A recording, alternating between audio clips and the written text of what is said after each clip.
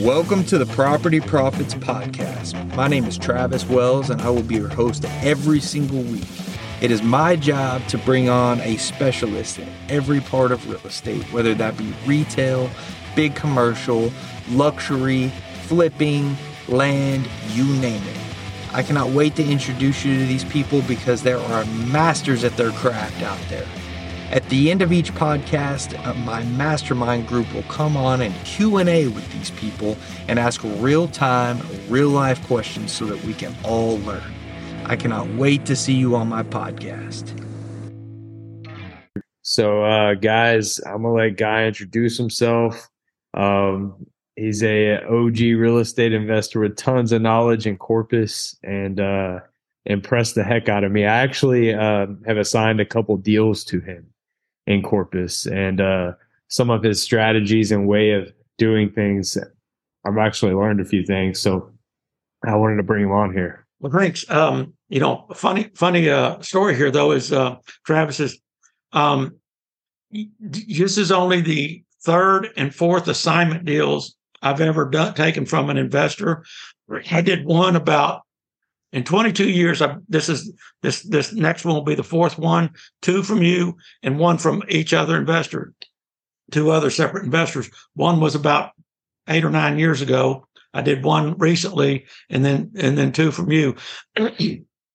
As a general rule, I don't do accept assignments. Just because most of the investors don't know how to properly draft contracts. And I think you can probably tell by these deals we're doing, I'm very conscientious about dotting every I, crossing every T, and doing that every time. And I'll explain more about that in just a moment. But my background is I spent 17 years as a police officer and a police helicopter pilot. Most of that time was up in Dallas. Oh, let me explain to those that just jumped on. I apologize. I've been fighting kind of a walking pneumonia that's been persistent. So I'll do my best not to cough on you, but I'm not trying to be rude, but that's what's going on. So I hold a commercial rotorcraft license, helicopter license, and a private single engine land or airplane certificate as well. I'm certified, was a certified peace officer, not anymore, let it go, both in Texas and Colorado. But I was getting burned out after 17 years. And then we adopted our son in 1993. He was a newborn. And I just said, I got to, back then, you're not going to believe this. I think I was making $35,000 a year. This is in the 80s and 90s. And of course, we tried so hard to get pregnant. My wife did not want to go back to work. And I said, well, I'll do whatever it takes. So ultimately, I said, I'm giving this up. I did. My first year I got licensed. I got studied in 98, got my real estate license in 99. And I did real estate during the day. And then I worked the evening shift. So for 1 full year, I lived on about 4 hours sleep a night. And I was not young at that point. I was already 41 years old. So it was tough. But, when you have a goal that's just burning in you, you're not going to let anything stop you. So at the end of that year, saved up enough money and just decided, I've got to either give up real estate or I've got to give up policing. And I wanted to give up policing. So we did it. And there were some very lean times and some very, very good times as well. But so I got licensed in 99. Bought my first foreclosure in 2000, and we started flipping homes and keeping some for rentals and stuff. So I don't know, in almost 23 years, I guess now, I don't know how many we've done. Last count, we were over 500. I have no idea. Never kept count, never had reason to. But then I was fortunate in that I have a brother who is a Notre Dame trained attorney who did nothing but big land deals. Because when I got out of real estate school, I still got out with zero knowledge, basically. I didn't understand contracts. And I've always been fascinated with the legal side of everything in the world. So he spent countless hours. I could never repay him for all the hours he spent training me on contracts, contract law, surveys, title commitments, structuring things and so forth. So it was, that's where I really started to learn things. And it just made a world of difference to me. And I've always lived by the motto, as we get into the survey portion, and I'll let you go from there. But he told me two things that were just critical. Number one, when you're doing a deal, you do it right. You do it legal, moral, ethical, because once you step over that line, you can never step back over and go, well, I know, it's like he said, if you go in and you steal stuff from a store, but you only do it one time, you're still a thief. So when you screw somebody over or you do things illegally or immorally, then you can't come back on this side of the line and go, well, no, that's not who I am. Yes, you are. So I've always lived by that. And the other thing is never step over a dollar to save a dime, because no deal is better than a bad deal. And so you have to walk away from some of those. So two very, very important lessons I learned from him, and I'll never forget them because they've served me well in the last 23 years. So that's awesome. Yeah, and that's something that stuck out when we were initially talking, and some of the verbiage you were using about how, you want to be straight up with people and transparent, things like that, is you don't meet a lot of people like that in this industry. I don't want to say they're not there, but it's very, it's very difficult to find people like that because, they just don't want to be transparent with things because they think for whatever reason it's going to mess up their deal, and that's why you're right. It's not very common. And that's why when we got to talking, I'm like, man, here's a guy. And that's one of the reasons why I kind of made an exception. Obviously, if I wanted to buy from somebody who was going to wholesale a deal, I've had ample opportunity. But probably a year ago, or if that long, I read about a case in Houston where not to get off topic here, where another investor bought from a wholesaler, right? Got the contract signed. The wholesaler and the assignee, so the assigner and the assignee both got sued by the family of the seller because the wholesaler knew she had dementia. Mm. So now you've got an invalid because she's not of sound mind and body, and it already gone through. So now everybody's involved in a lawsuit. And one thing you'll know about me is I will do anything to stay out of court. I don't want to spend 1 minute in court, never, for any reason. Yeah. So yeah, no, definitely commend you on that, and just putting yourself out there and being honest and transparent like that. And what really stuck out to me also was whenever we were, and I won't give details on our deal, but twice you've asked for a survey, which is normal, but there's certain verbiage and things you'd like for your surveys to have, look like, and you're very, very particular with that. And I've only ran across one other person like that. And if you wouldn't mind kind of explaining your reasons for the way you operate around those. Sure. So this was, again, some of the stuff I learned from my brother. Not only does the contract, you have to know the contract, whatever contract you're using. In Texas, I use the track contract. It's all I use. It's all I've ever used. But you have to know the contract. Contemporaneous with that, you have to know what goes along or what is associated with that contract. Your rights and obligations, both as in the survey and the title commitment and so forth. When you realize that everybody in business is, I'm going to take care of my family. The surveyor is going to take care of theirs. The title company is going to take care of theirs. So they're trying to place liability on someone else, or at least remove it off themselves somehow. I do it in my contracts with, to stay out of court with arbitration, binding arbitration, and so forth. But he taught me how to sit down and really look at a contract, a survey, and make sure you get a proper survey, a good, what I call a clean survey.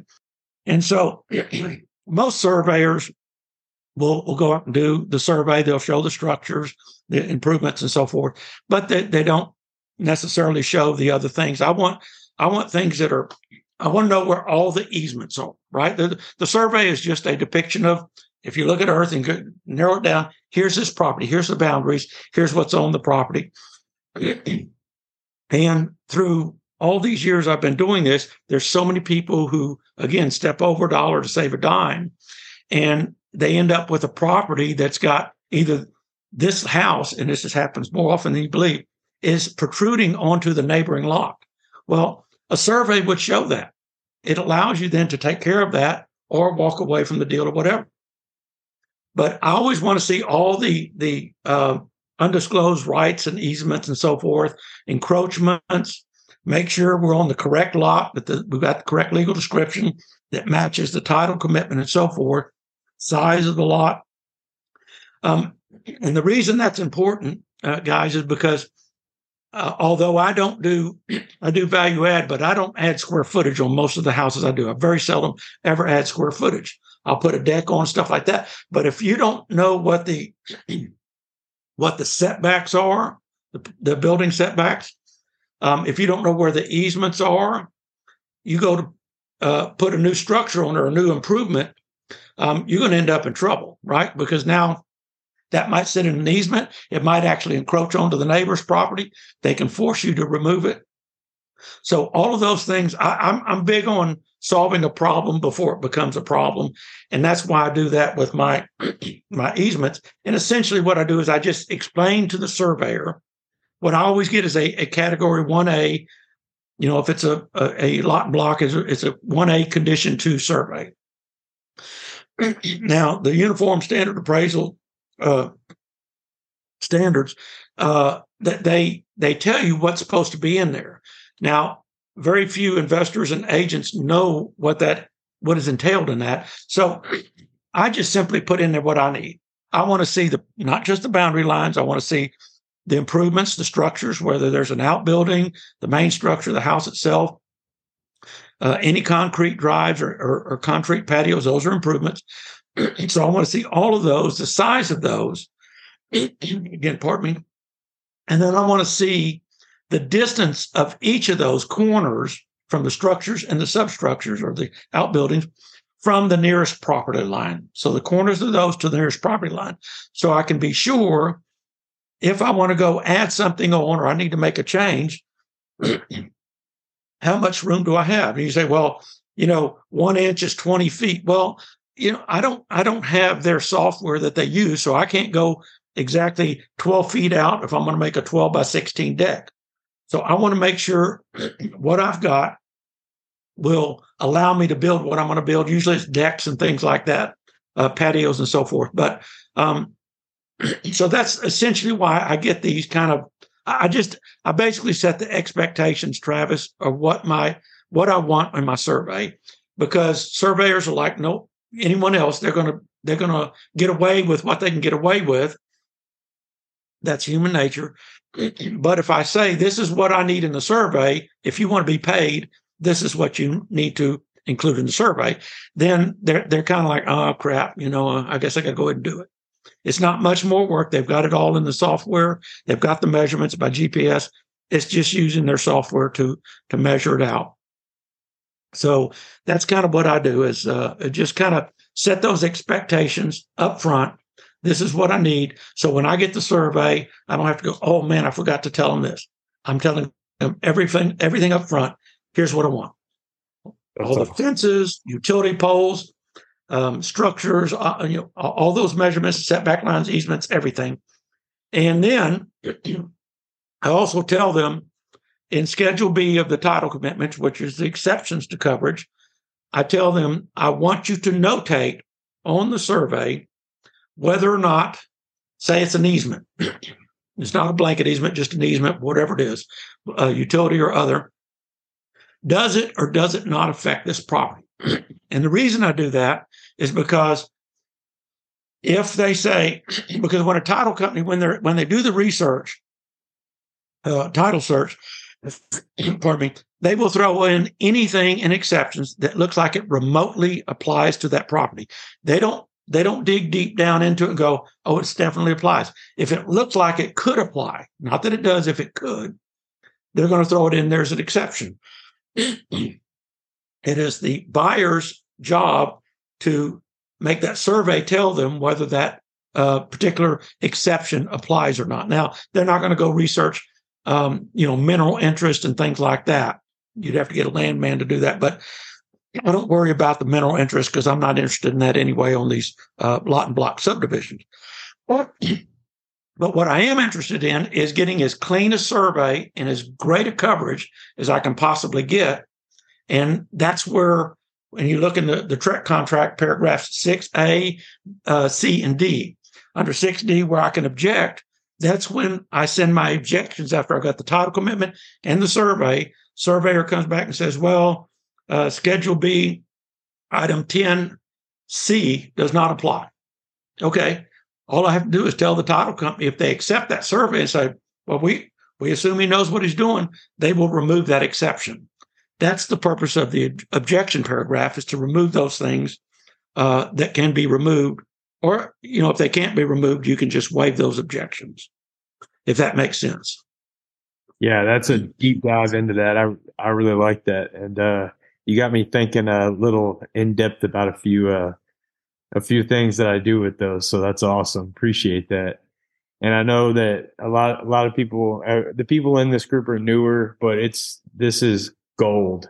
Like, you really soak this in, because you'll be way ahead of 99% of investors. And agents too. I will tell you, in 23 years of doing this, agents never look at the title commitment. They don't know what they're looking at. But if you do, and this is the other thing, you never have to include a weasel clause in your contract if you want to get out of it. If you understand the contract, there's 14 ways for you to walk legally, morally, and ethically by the promulgated language in the contract. The objection, paragraph 6D, is golden, right? Because in 96, 97% of the title commitments you get, there are objectionable matters that cannot be cured. If they cannot be cured, you can walk with no penalty, period.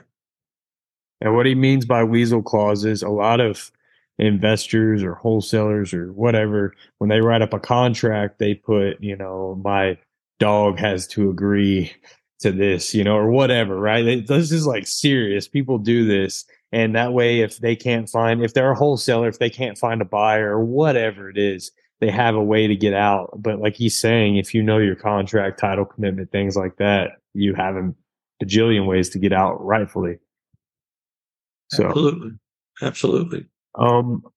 Another thing you had mentioned is that, and I deal with only private money also, but you have a lot of private money investors, and that means that your integrity is very high also, because lots of folks trust you with their money. But if you don't mind me asking, how did you find your private money? Actually, most of them were clients when I helped them buy or sell a house early on. And, I started doing things with my own money. But as you know, even Elon Musk, when he bought Twitter, went to get some private money, correct? You will always run out of money. We would do that. We'd buy 2 houses. We're rehabbing them. We run out of money. And so I hired a coach out of Canada, and he kind of got me lined up perfectly to understand that you will always, always, always need those relationships. And anybody that asks me now, I'll say, what's the one thing you need more than anything when you're starting a business? You need relationships. Because with the right relationships, you can have money, expertise, time. You can leverage their knowledge, skills, so forth. Expertise, what I call financial capital, right? It's really relational capital that you need more than anything, because then you have everything you need. You guys on here have Travis. That's relational capital. He can give you his expertise and so forth. But what I did is I made a pact with myself and my wife that if we use third-party money, we will never, ever, they will never, ever, ever lose one dime of principal or one dime of interest. Now, that doesn't mean to say we will never lose money. The most we've ever lost in one deal was $30,000. We had a big rehab. I used private money for the purchase. I used our money for the rehab. So we had $100,000 just in the rehab, and we got 70 of that back. And this private money person was an IBM middle manager who retired. And, retired people are great for private money people, because if they have money, and I'm not talking about retired people living on Social Security, I'm talking about retired people that have pensions, that have savings. They understand if their money isn't working, they will be. So they got to keep their money working. The problem is finding people they can trust, and you can never, ever, ever destroy that trust. So even on that one, I lost $30,000. He got 100% of his principal, and I got 70% of mine back. But he told me, well, why didn't you tell me you lost money? I said, because it doesn't matter. Our agreement when we shook hands at that restaurant that morning, I said, here's the way we work. And I said, you will never lose one dime, and you will get 100% of your interest, regardless of my loss. And if you will hold true to that, and they see that, you will never, ever, ever want for money. I've got over $1 million right now that I can put to use. I don't have enough properties. And I'm bragging. It took me a long time to get there, because people are very mistrusting right now, and rightfully so. But you have to be willing to do what others won't do in order to have those kind of funds available to you. Yeah. And when I say that, I mean I on one of them I called. He had one over here. We need to do it quick. I called a friend of mine. I said, man, I need $190,000. I need it wired next week. And I said, here's the property. Here's what I'm doing. Here's my entry strategy, exit strategy. Here's what I got to put into it, which was virtually nothing. I put a new roof on it, and we staged it. And he said, tell me where to send the money. Now, for most people, that makes no sense, right? I would never do that. But he knew me. He's known me for about 4 or 5 years now. And he knows, he's watched me, and he knows that I'm legitimate, if you will. And, we always sit down at the beginning and have a conversation, breakfast or lunch, and explain. And then I tell them, look me up. I want everybody to research me to the hilt. Skip trace me, find anything you can find. There's nothing bad out there. And then when you do that, we do a quick flip on that. He gets his money back, and he's like, oh, wow, I'm not only beating inflation, I'm kicking its butt, So, so that's really the emphasis I'd want to say is, you can get a deal, but you need to be able to lock it up, and you're going to need private money to do that. Yeah. Heck yeah. That's awesome. And you have a good online presence also. I see all that instructional material you've put out there. So that's probably what they see when they pull you up. So that's awesome. I've done a few videos just on things like deeds and so forth. As you know, I draft my own. And that's the other thing with these private money people. I draft my own deeds, my own notes, my own deeds of trust. They're completely trusting. Most of them don't even know what they're invested in. They're invested in me. That's the difference between hard money, collateral-based, right, and private money, relationship-based. Heck yeah. Well, to be mindful of your time, if you wouldn't mind, I'll open it up for questions. I'll be here as long as y'all want.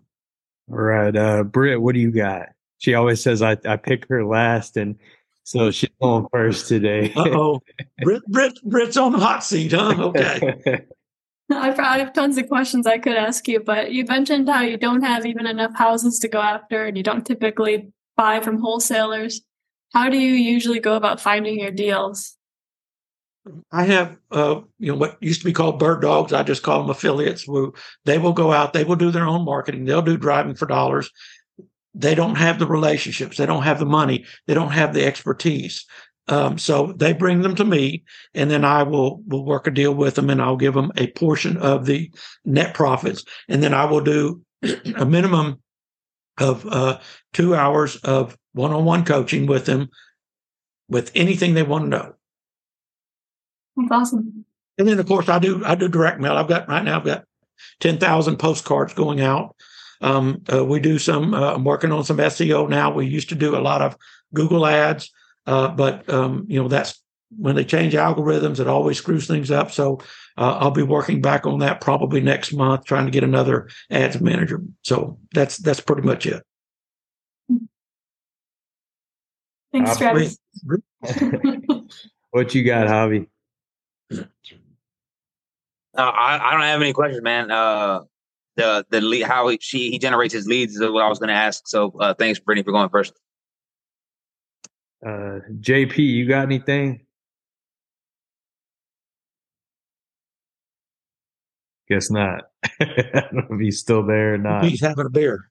Yeah, maybe. No, yeah. Thank you so much for coming on. This has been gold, and it's a pleasure working with you too. Y'all should look him up. He's legitimate. So I appreciate that. Yeah, I tell you, these have been two of the easiest deals. And like I say, that's why I always ask for the contracts up front, because anybody that sends me a 2-page contract, I'm going to send it right back. So I'll never do it. When I saw you use the track or the TAR form, I'm like, this is what you need right here. And I'll tell you what, I got it locked up for everything. A lot of people, because I've dealt with wholesalers, they're like, well, maybe. I'm like, bro, I got it for this. This is what I want. If you don't like that, let's negotiate. But this is where it is. And this is what I know about the property. You're the only one I've ever seen that did that. And most of them don't understand. When I get the title commitment, their title commitment before it goes into my name, it's going to show in Schedule D of the title commitment, what the title policy's on. So yeah, it doesn't matter. I don't care as long as I can make money. Yep. Cool. Well, thank you so much for your time, and I hope you have a good time in Houston. And I look forward to working with you on this deal. So, bring some more. I'm always ready to buy, brother. All right. Y'all take care. Thanks so much. Appreciate that. Thank you. Yes, ma'am. Bye. Thank you so much for listening today. If you enjoyed what you heard, please refer a friend. It would mean the world to me. And also, if you'd like to learn more about real estate investing, go to www.exclusivehousinginvestors.com. If you're interested in joining the mastermind group, email me at travis@exclusivehousingtexas.com.